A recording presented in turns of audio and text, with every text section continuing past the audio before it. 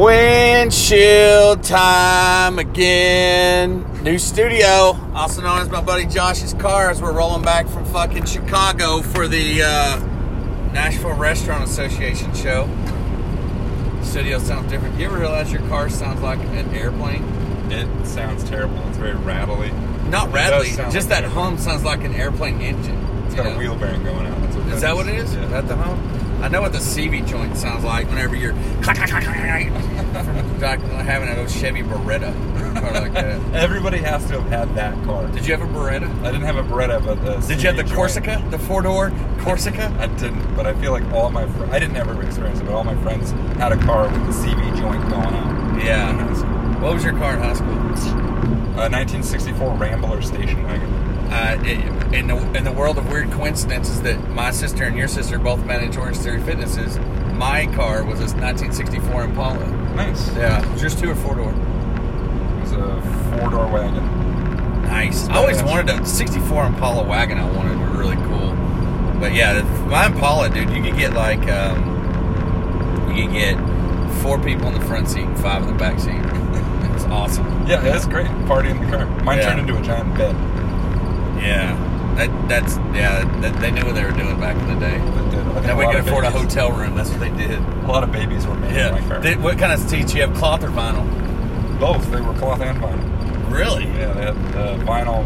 They had the strip down the center that was cloth? Yeah. Oh man, that was somebody put that in there that didn't want you to date their daughter. Because if you had like all vinyl, you could armor all of it, just go around the corner and she would just slide all the way over. That's smart. I know. I thought it was too. It was a coincidence. Because mine did yours have seatbelts? Yeah. Really? It was, I think it was 68 is when they had a mandatory. Mine was 64. Lap belt. Didn't even have lap belts. Mine didn't have shit on it. It was like I like how they made you had to pay extra for seatbelts. If you or your family don't want to go through the fucking windshield, you're gonna have to pay extra. It's an option. Yeah, it's an option. It just makes me think about when they had they didn't have tempered glass. How many people were just dying because the windshields were just scary. Shattering all over the place. It's like sharp knives through the face. I know. You imagine just like when a bird hits your windshield now, and all those back when they had it like that were just flat. They weren't even like curved where the bird could go over the car. It was just flat, so if anything ran it was just going to shatter glass into everybody's face. You know? You ever watch that Adam Ruins Everything on Netflix? I do. Did you see the one on automobiles? It's a little leftist for me, but I do like it. The one on automobiles was good because he was talking about how everybody used to just walk in the streets and everything, and then cars came around and they started ruling where you can't walk in the streets. Jaywalkers. Yeah. Turns out Jay is a very derogatory name. Really? Yeah, it's like the N-word. Really? It was, anyway. Huh. A jaywalker. There's a law. It'd be like an N-word walker saying that now. Awkward. Yeah, it's super awkward. Yeah. It's funny how things stick and things go. Oh, I know. What was another one? It's like you ever heard the story about the Brooklyn Dodgers? The reason why they started the why they call them Brooklyn Dodgers, so when Edison and Tesla were competing for GE and Westinghouse, little known fact, or actually it's a well known fact, so Edison had this whole massive PR campaign where they were trying to make direct or alternating current, electrocuting elephants, everything, people. So what they couldn't do with direct current was it would build up pressure and it would need to ground itself. So all the streetcars in Brooklyn were ran off direct current, and if you're riding a streetcar, everybody could start to hear the hum of the buildup of electricity coming down the lines. So they would jump off the cars and run away so they didn't get electrocuted to death by grounding itself, and that's where the Brooklyn Dodgers came from. So people dodging getting electrocuted to death from direct current. That's what it was. Yeah. Huh? That's crazy. Have you ever read the streetcars in San Francisco? I have not.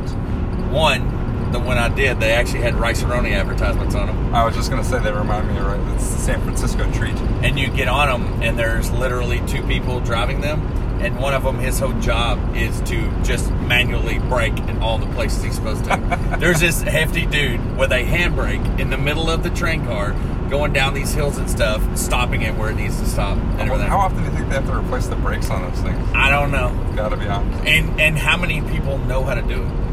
I mean... Pull a lever? No, replace the brakes. It's not like you can take it to a Meineke muffler shop and they're like, I need to get the brakes replaced on this.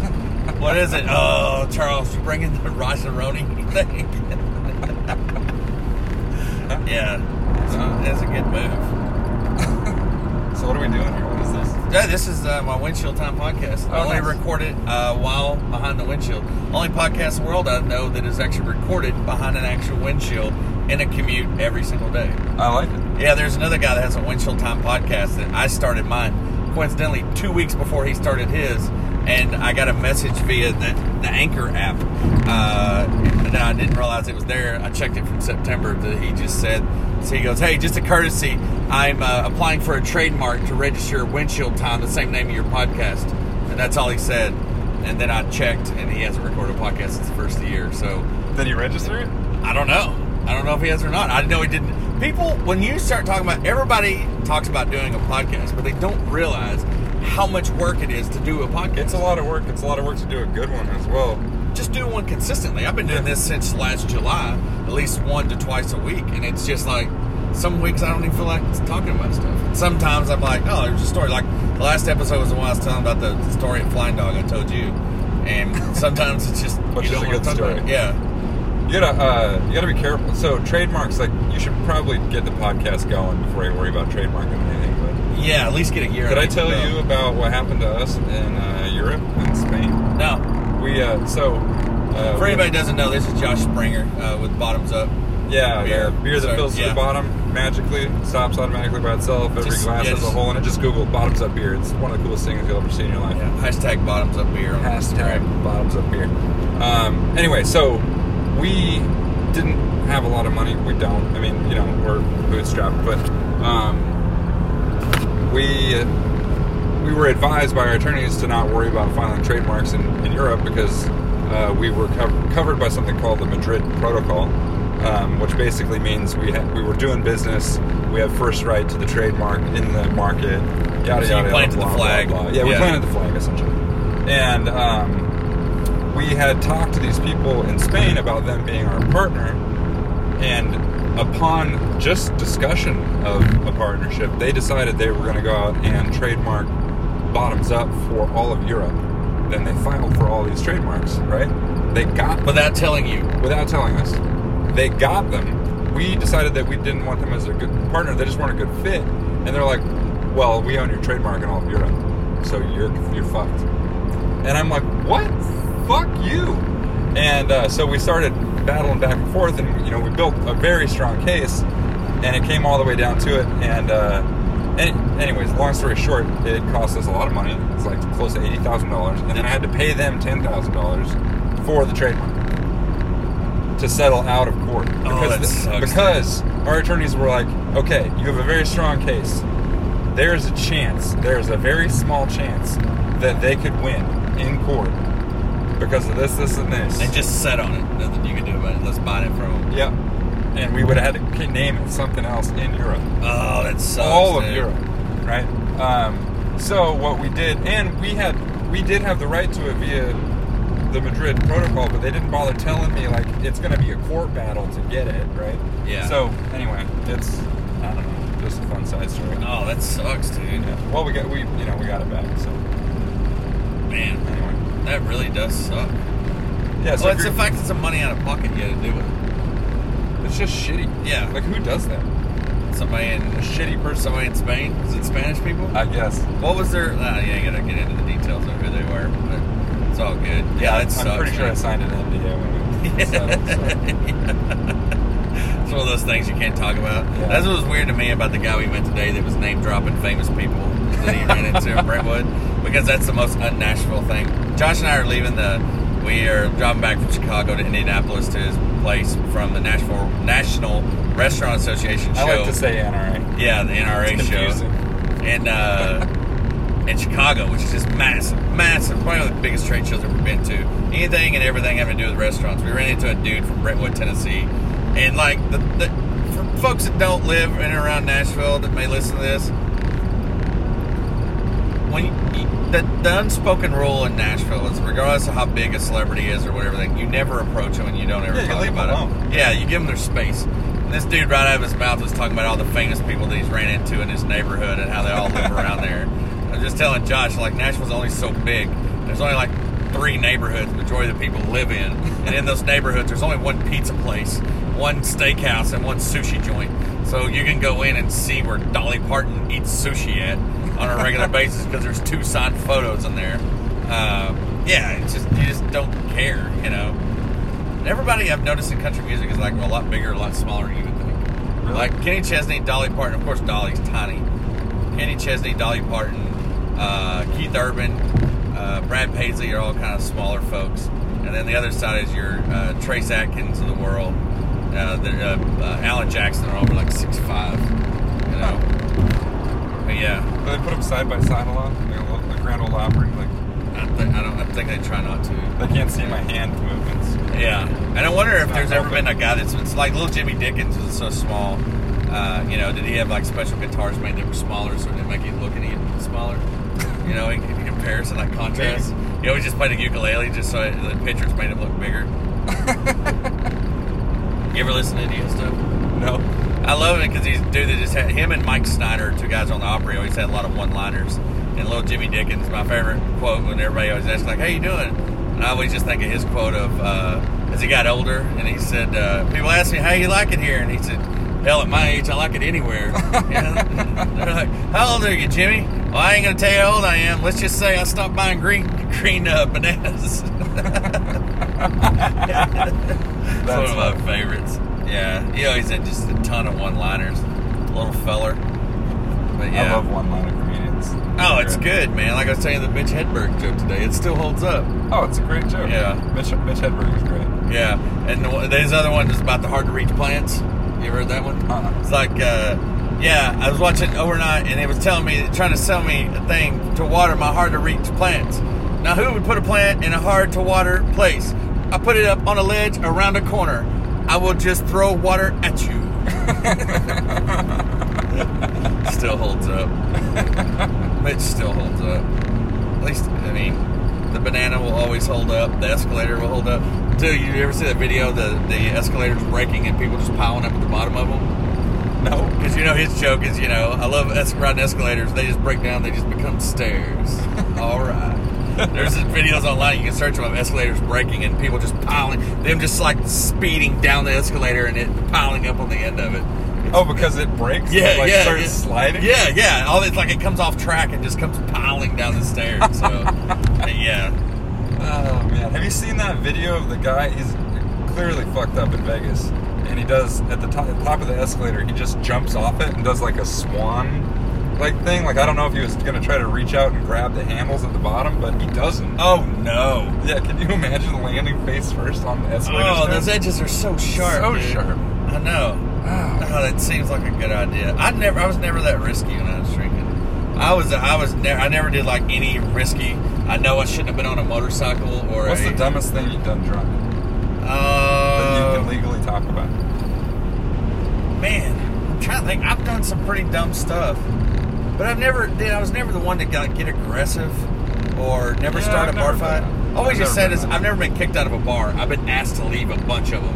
Because I was always the guy that like, you're right, I do need to leave. Let me close this tab out and I will walk out willingly. Thank you for being observant, sir. You know, because I never, in my years of working security, it's one of the first jobs I got when I moved to Nashville, working security at an outdoor amphitheater there. And the first show I ever worked was like a 12-hour Ozfest. With like Primus, System of a Down, Slipknot. I mean, That's all during the show. day in like 90-degree weather where people are just power drinking, passed out on the lawn. And this amphitheater, on the sides of the grass up on the right and left, they had real steep embankments. Yeah. They didn't slope it good enough. So it started raining later on, and people were just lining up, sliding down this embankment. And I remember the head of security came out and he was like, "Yeah, y'all need to go out there and stop them." I'm like, "Nope. I don't. That's somebody else's thing, man. I'll walk out there," and I just stood at the bottom of the hill like, watch him slide back down. That's the same guy that like a night or two later somebody pulled a knife. And I didn't know about it till the next show, and he gathered all the security up for the talking for the next show, and he goes, "Hey, just let everybody know our meeting, blah, blah, blah. We had a guy pull a knife last night, and I just want to make sure everybody knows what to do when they have somebody pull a knife."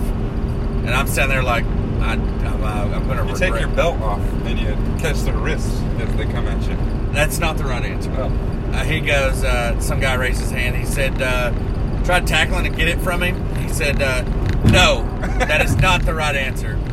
you get the fuck away. You are all making $6.80 an hour. I'm making $65,000 an hour. I am not going to approach him at $65,000 an hour. You're going to wait till a police officer shows up. You get everyone away, and you get away. That's what you're supposed to. I was just like, woo, dodged the bullet there, because I was not going to be approaching a guy overnight for $6.80 an hour. Right answer. Yeah. They never tell you about the time when I was bouncing at the strip club, and you get there at like 7 at night, and we got there and we opened, and this is when I had a Razr flip phone, and good phone for the iPhone. It was a really good phone, and so one of the coolest like guys I ever worked for was the owner of the strip club. Very, very professional. I remember my first day, he's like, "Hey man, there's no fraternizing with the girls." I'm like, "Dude, I don't do that at my other jobs. I'm not going to do it here. It's not why I work here. This is a gig. I get paid. I go home."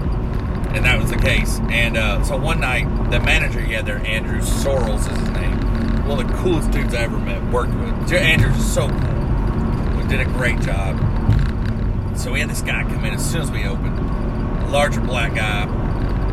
Drank a pint of whiskey while he was there. Hung out for 30, 40 minutes, and he left. And this strip club, you could when you paid for your entry, you got like a wristband or a hand stamp, and you could come back in later if you wanted to. So this dude drinks his whiskey and leaves. And when he leaves, one of the other bouncers comes up and he said, "Hey man, you know who that was?" I'm like, "Random black guy with missing 2 front teeth to drink whiskey? I don't know." And he's like, "That was Oliver McCall." I looked at him like, "All right, who's Oliver McCall?" He goes, "They call him the crying champion, man. Search him." And I had my Razr cell phone. I was able to get some internet. Searched him. And this dude was in a fight in London, heavyweight boxer with Lennox Lewis, and just gave up halfway through like the first or second round. Just broke down in the ring and just didn't want to fight anymore. Really? Just stopped his career. And I was just like, oh, wow, man. So fast forward 2 hours, Oliver shows back up, hammered. And he comes in and he starts going table to table, kind of just talking shit to people. And it was one of those situations where he was just harassing people. And I'm like, it just made me sick in my stomach.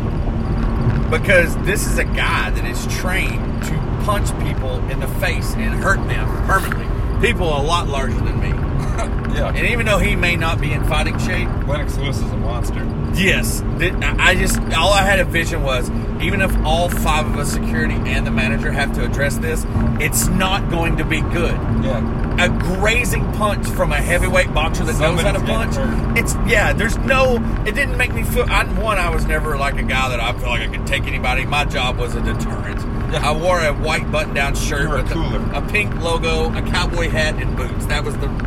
And you can't fight good in cowboy boots. No. Ever. Worst thing to ever fight in. If it's a gunfight, maybe. But a fist fight and you're in cowboy boots and somebody else is barefooted or in flip-flops, you're gonna get taken advantage of. But thankfully, Andrew, the manager, came out and talked to him and smoothed everything over and asked him to leave.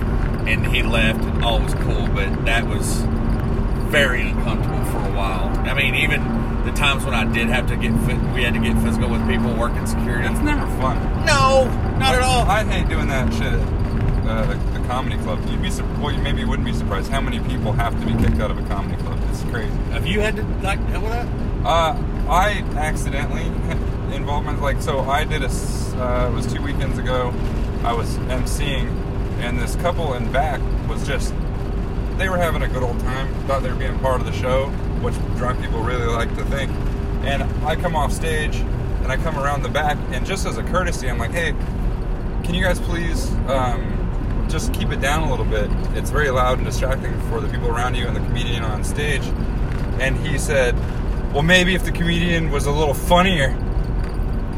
I'm like, that was me. Yeah. And then they're like, "We won't be quiet." And I'm like, "Well, we're going to have to ask you to leave." So How many people were in the room?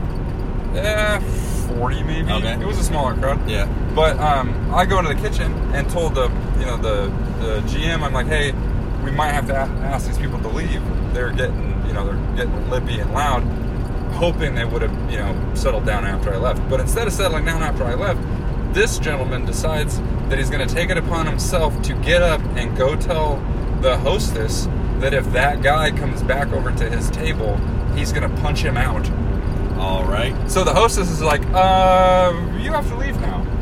Yeah. And then it just starts going more and more sideways. And he just... You mean unrational guy didn't automatically become rational? No, he didn't. But thankfully, there was the group always has that one person that is Yes. like, get out. So the one guy starts rounding him up. The two girls start crying in the lobby because it was one of their birthdays. Dude, at the strip club, It was her birthday. I always just go to a friend. I never had an issue where you couldn't go to a friend like, hey, man, your buddy's puking over here, blah, blah, blah. All right, dude, we're out. Yeah. We're out. We're good. Sorry, man. Sorry. Yeah, this guy goes... That's what a friend does, though. Yeah. So this guy's trying to pay the bill, and this fucking knucklehead, affliction-wearing, what's that? Dude, bro. Bejazzled back pocket. Oh, no. Yeah. Did he have the bedazzled cross? Yes. That's my favorite. Yeah, Fluid Allure, Oh, Lord of yeah. Lead, or whatever it's called, on the back pocket. Dude, I swear, man. And, oh, my God. He kept coming, his friend's like, get out of here, and he kept coming back. He's like, I'm not leaving here. And he just stand there and We do the weeble wobble. Where he's trying to go from toe to heel. Yeah, he was doing it. But he just looked like he was ready to throw a punch. Yeah. You know what? He had a punch ready. And I didn't instigate any further. He told me, he's like, keep looking stupid, keep looking stupid. And I was like, I can't help it.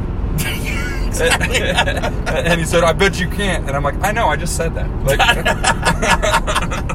and then it's just low-hanging fruit. You're Get like, the there's fuck no outta point. here. There's no point. Yeah. There's no point. All right, back away. Yeah. No, It's too easy. It's too easy. It's punching down, you know. So That's funny. I worked security for a Limp Bizkit concert once at the arena. And this dude what happened to Limp Bizkit? They're still out there, dude. Still touring. Oh, yeah. I watched that. I went back and watched that. You talk about a shit show. Go back and watch their performance from that disastrous Woodstock thing that just was fires and all that. Oh, God, it's such a disaster. Like, Fred Durst comes out, and there's like 3 minutes he's on mic that he doesn't even think his microphone's on. Because it's such a shit show. The whole thing is such a shit show, yeah. He doesn't think his mic's on because of how loud and running the Oh, crowd yeah, just because the whole thing is just thrown together, you know? It's just such a disaster, you know? Weren't they charging like $8 for a bottle of water? I think so. And that was in man. the 90s, wasn't it? Yeah. That's like the Great White Fire. It's just everything changed after that. Yeah. Like Great White Fire. I dated this girl in a country band one time that her drummer, they went down to Georgia. She'd light her drumsticks, or she had drumsticks that she had dipped in like PGA or rubbing alcohol. She'd light on fire. Yeah. They'd kill the lights, and she would play her drum solo. They went down to Georgia with it, and people would get really weird about that. Then, even though she had like a bucket of water and it was just 2 sticks, but people would get weird because of the Great White thing. I went down there. Yeah, how many people died in that? That was crazy. A lot, man. It was weird as everybody thought it was part of the show. That's what was weird about it, you know?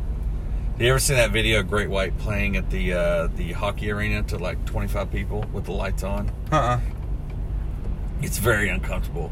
Because they're like in this hockey arena, like minor league hockey arena, and it's like after the game, somebody thought it'd be good to put a stage on the ice. No.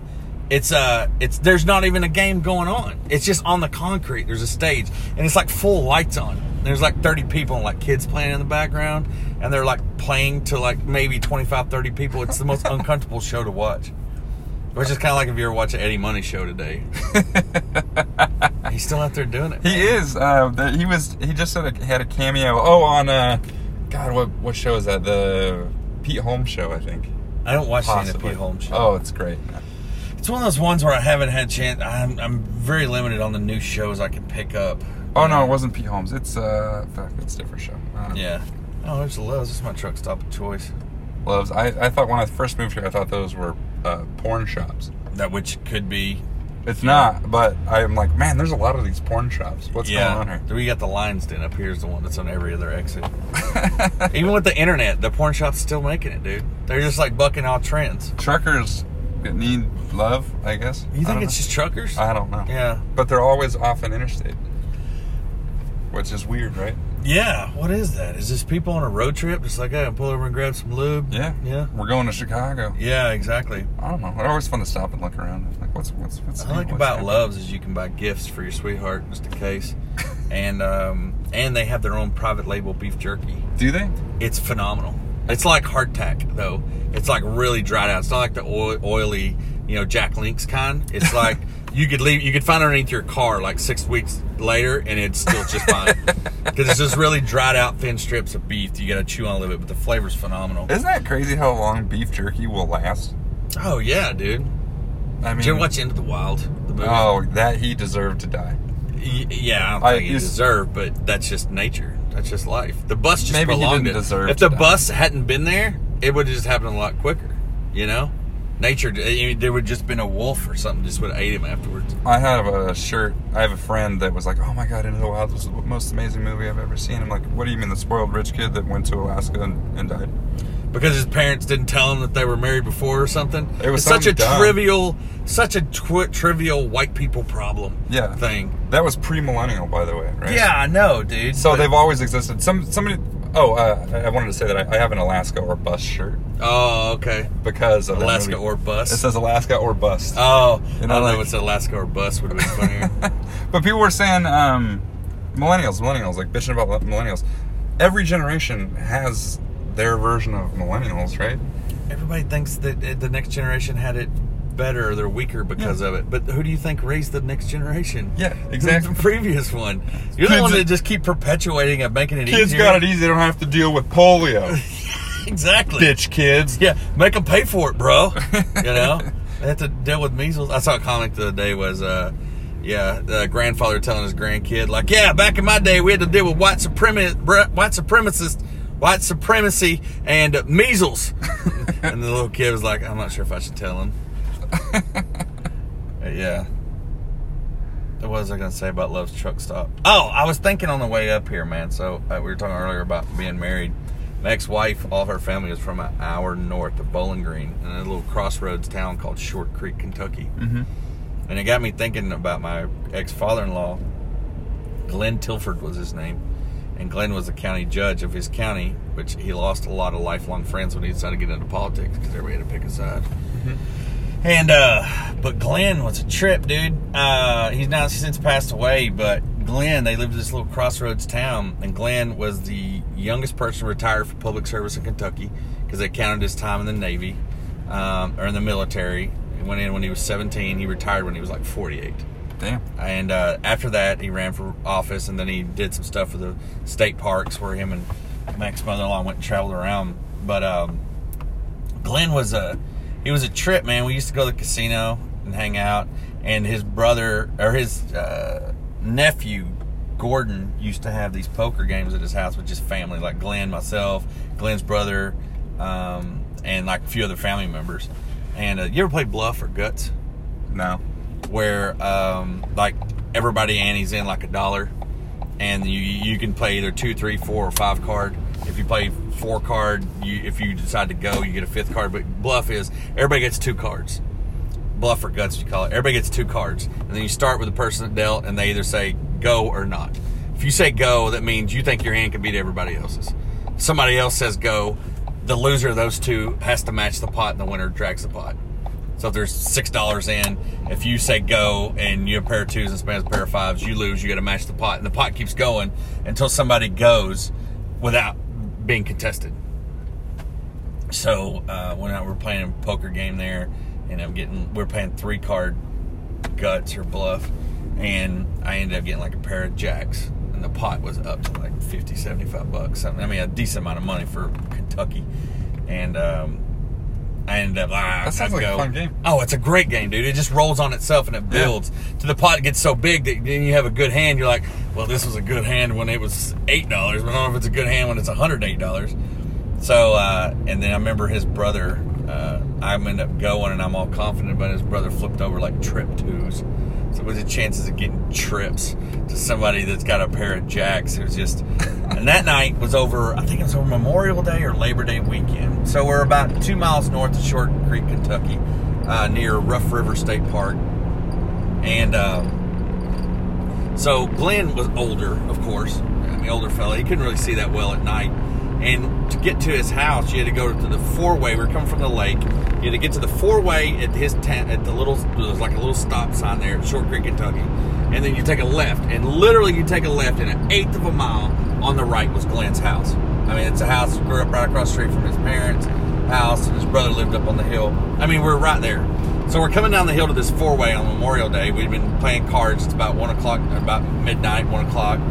And we come over this hill and they got a roadblock set up. And Glenn was a retired Kentucky State Trooper. And I just like, oh no. He goes, what is it? And I'm like, well, I mean, I wasn't hammered. I had like 5 or 6 beers over the course of the night. But I don't know what's, that's the reason why they have these roadblocks set up. So we come down the hill. Of course, they pull me over and the guy officers, shines a light. He's like, anything to drink? I'm like, yeah, I had a couple beers earlier, and he goes, I'm going to need you to step out of the car. Yeah, the answer's always no. Yeah. And, I got a Kentucky State Trooper former with me, and I'm just trying to be honest here, I don't know what the protocol is. But he comes up, and he gets my ID, comes back, and then he goes to get me out of the car, and Glenn goes, what's your badge number? What's your name? What's your badge number? And I'm just like, all right, and Glenn's being more and more persistent, getting irritated with the guy. And he gets me out to do the stupid human tricks and has me stand in front of the car. And Glenn at this point he's getting really irritated. Finally, he calls the guy back there and he goes, what's your name and what's your badge number? And he's like, I'm so-and-so, whatever. And then another officer's at the roadblock. He comes walking back because he hears Glenn raising his voice at him. And he leans in the car and the guy goes, Glenn? He's like, yeah. And it was Glenn's longtime partner's son was there at the roadblock. And he goes, Glenn, he thinks he's under the influence and can't drive. And he goes, who is this? He goes, that's my son-in-law. And he goes, that's your son-in-law? He goes, yeah. And the guy pulled cop number 1 off to the side. And he comes back and he goes, Glenn, can you drive? And he's like, yeah. I mean, literally, I could have ran this time to Glenn's house. He goes, yeah, I can drive. He goes, all right, y'all get on out of here. And I got in the passenger seat, and Glenn literally went down, drove 500 feet, took a left, went down an 1/8 of a mile, and right there. We could see the lights from his house. And the next day, and he's like, they wanted to take you down to the Hooskow last night. And I was just like, yeah, dodged a bullet there. And my ex-wife was like, how many beers do you have? I'm like, I had like 5 over the course of like 6 hours the time we were there. Didn't think anything of it. It was Busch Light. No, Keystone Light. Yeah. That area is big Keystone Light, people. But Glenn was awesome, dude. He always had great stories. I asked him once, because they always had to go serve warrants in like this rural-ass Kentucky where they were at, Western Kentucky. And I was like, because he always drank, I always brought him beer. And my mother-in-law and ex-wife used to get pissed at me because we would set up and, I was in my 20s and I would pound beers and he's in his 60s and 70s.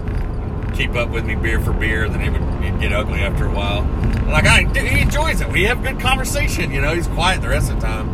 But he passed away a few years ago, and I remember him telling me, because we were talking about moonshine and shit, and I'm like, what's the best moonshine you ever had? He goes, well, we went to this guy's house to serve a warrant, and went in and he had 3 or 4 jugs of moonshine sitting around beside his chair. He said, let's just say not all of it made it back to the station. He goes, I couldn't go back and get more. That's so great. But he told me this really weird-ass story about, they went to a house. I don't remember what the call was they went to the house for. It was out in the sticks of Kentucky. And the son, the teenage son, he said had been practicing witchcraft or devil worship or something. And he just said the whole time that him and his partner were at this house, it was just weird.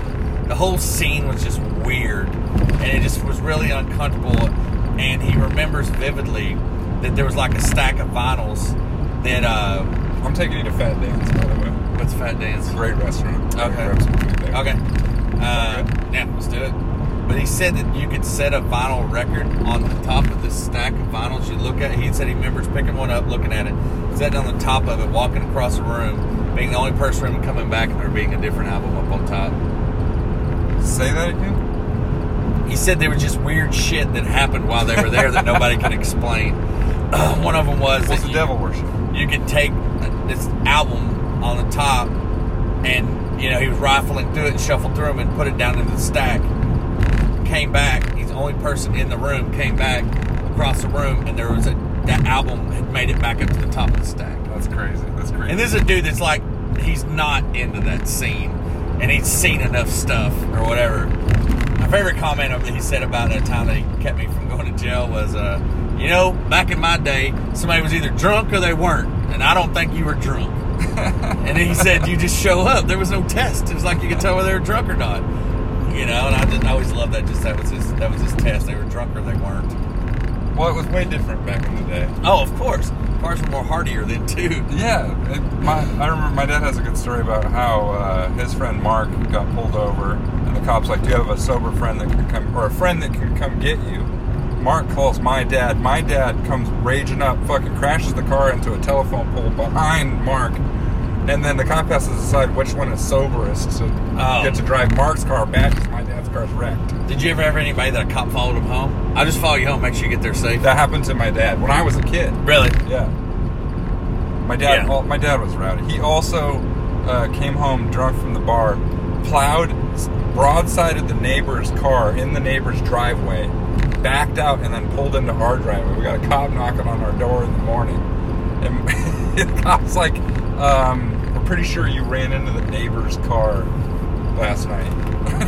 What was your question earlier about the dumbest thing I ever did when I was drinking? Yeah. It just reminded me of this story. So I used to live about a block from Vanderbilt's campus. And if you pull out of my driveway where I live with my buddy David, pull out of my driveway and you go right to the end of the block, there was a park there.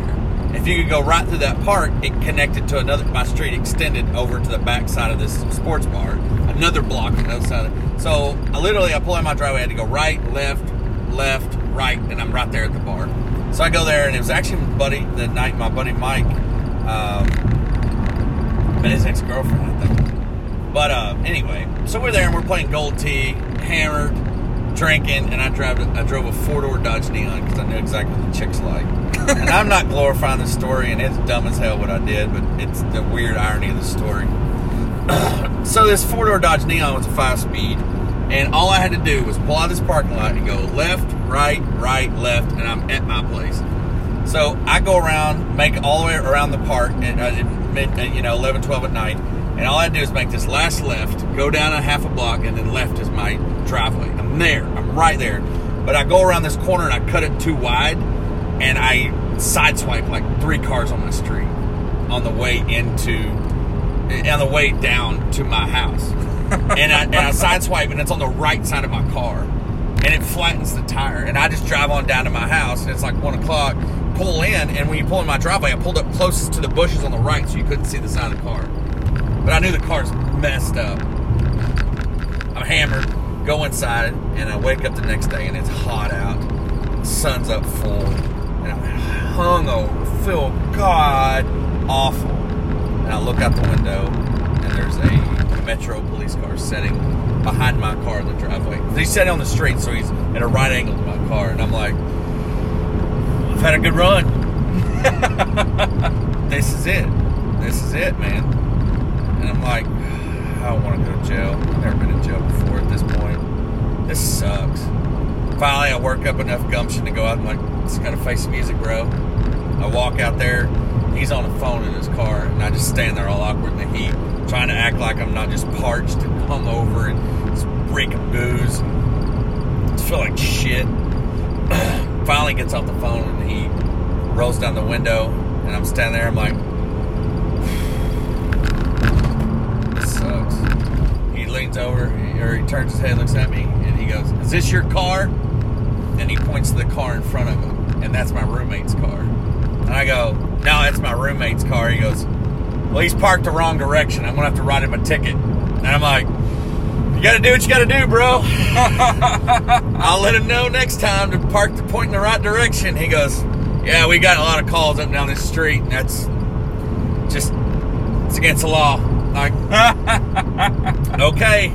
Did you ever go look at the damage you caused? No. I changed my flat tire, drove the car to the brewery, and parked it in a vacant parking lot across the street for about 5 months till it got the windows smashed out of it twice. And the second time, I just put it on Craigslist for $500. The first person to come and get it. Some dude rolled up, and I'm like, and I put my cell number on the Craigslist ad. Best negotiating tactic ever. So when he's like, man, would you take $300? And I held up my phone just like ringing nonstop of other people wanting to come and get it. And I'm like, or I can just pick up this phone call. He goes, all right, I'll take it. And he sent me a text like a week later. Man, there's a lot more damage than what you said. I'm like, I didn't say there was any damage at all. I'm just saying the fender was bashed in, and it's $500. Blue Book on the car was like $1,800, bro. You got a little leeway there for this Dodge Neon. Yeah. That's so stupid, dude. I ain't saying I've been smart. I've been lucky. I've been very fortunate. Now I'm just like, dude, you have no excuse with Uber and Lyft. Yeah, none. Then we were just fucking idiots, man. Especially me driving the beer van around. I just had carte blanche with that. So the dumbest thing I've ever done drinking is driving. Oh, of course. Yeah.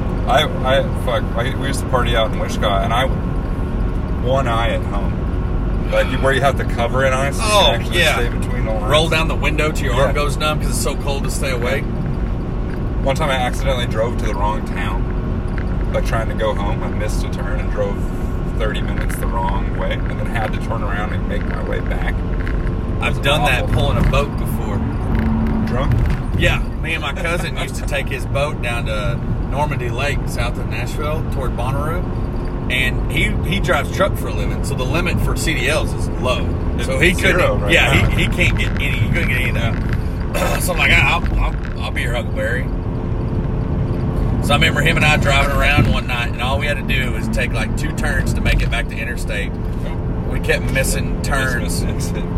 Kept missing turns, and we ended up like 50 miles out of the way in the middle of the night. Driving around listening to Billy Ray Cyrus' Some Gave All tape. Yeah. U2 with the windows down, pulling his boat. So that was his second boat. First boat he got was a John boat, flatboat, aluminum John boat. And there was this creek down from his house, because I moved out here and lived with him for a month before I got my own place. And so there's this creek, Elam's Mill, down the road from his house, that we would take the motor off his John boat, and we would just take it and set it in this creek, and then it had paddles on both sides, and you could just row up this creek before we fished. So we took about 12, 18 pack of Old Milwaukee's Best with us, and we get up there, and we paddle up this creek, and we're fishing, drinking. Finally, we run out of beer, and there's this bar down the street called Crazy J's. And there's always, if you got there on Saturday nights, there was this lady that was grading her Sunday school homework for this next day at the bar. She was a bartender, and they sold fireworks there. And they had pickled eggs at the bar. That sounds like a great place. Oh, yeah, Crazy J's is weird. Every once in a while, you look up playing pool, and the owner would be outside the window looking at you through the window. It's the weirdest thing. So we're on Elam's Mill. We're back there, and we're drinking before we go to Crazy J's. And finally, he's like, man, we ain't catch anything. Let's just get out of here. So I'm like, all right. I just start paddling my ass off. And dude, bam! We run into a rock, damn near threw us both out of the boat. I mean, just slammed right to a dead stop. And I was like, dude, what was it? He's at the front of the boat looking around. I'm looking around the other side. I mean, literally about knocked us completely out of the boat. Come to a sudden stop. And we looked around, and he's the front, and he's like, there's no rock or anything. Dude, we run across. What is it? Look at the back of the boat. The line to the anchor is as tight as it can be. Didn't even pull the anchor up. And I just started paddling like an asshole, trying to get out of there. And it just finally just pulled enough slack where it just slammed it shut and about took us out of there. Yeah, my cousin's a dumbass. But he's the one I'm sure to tell you that ran away from home. Ended up in Middle Tennessee. That's how I ended up moving out here.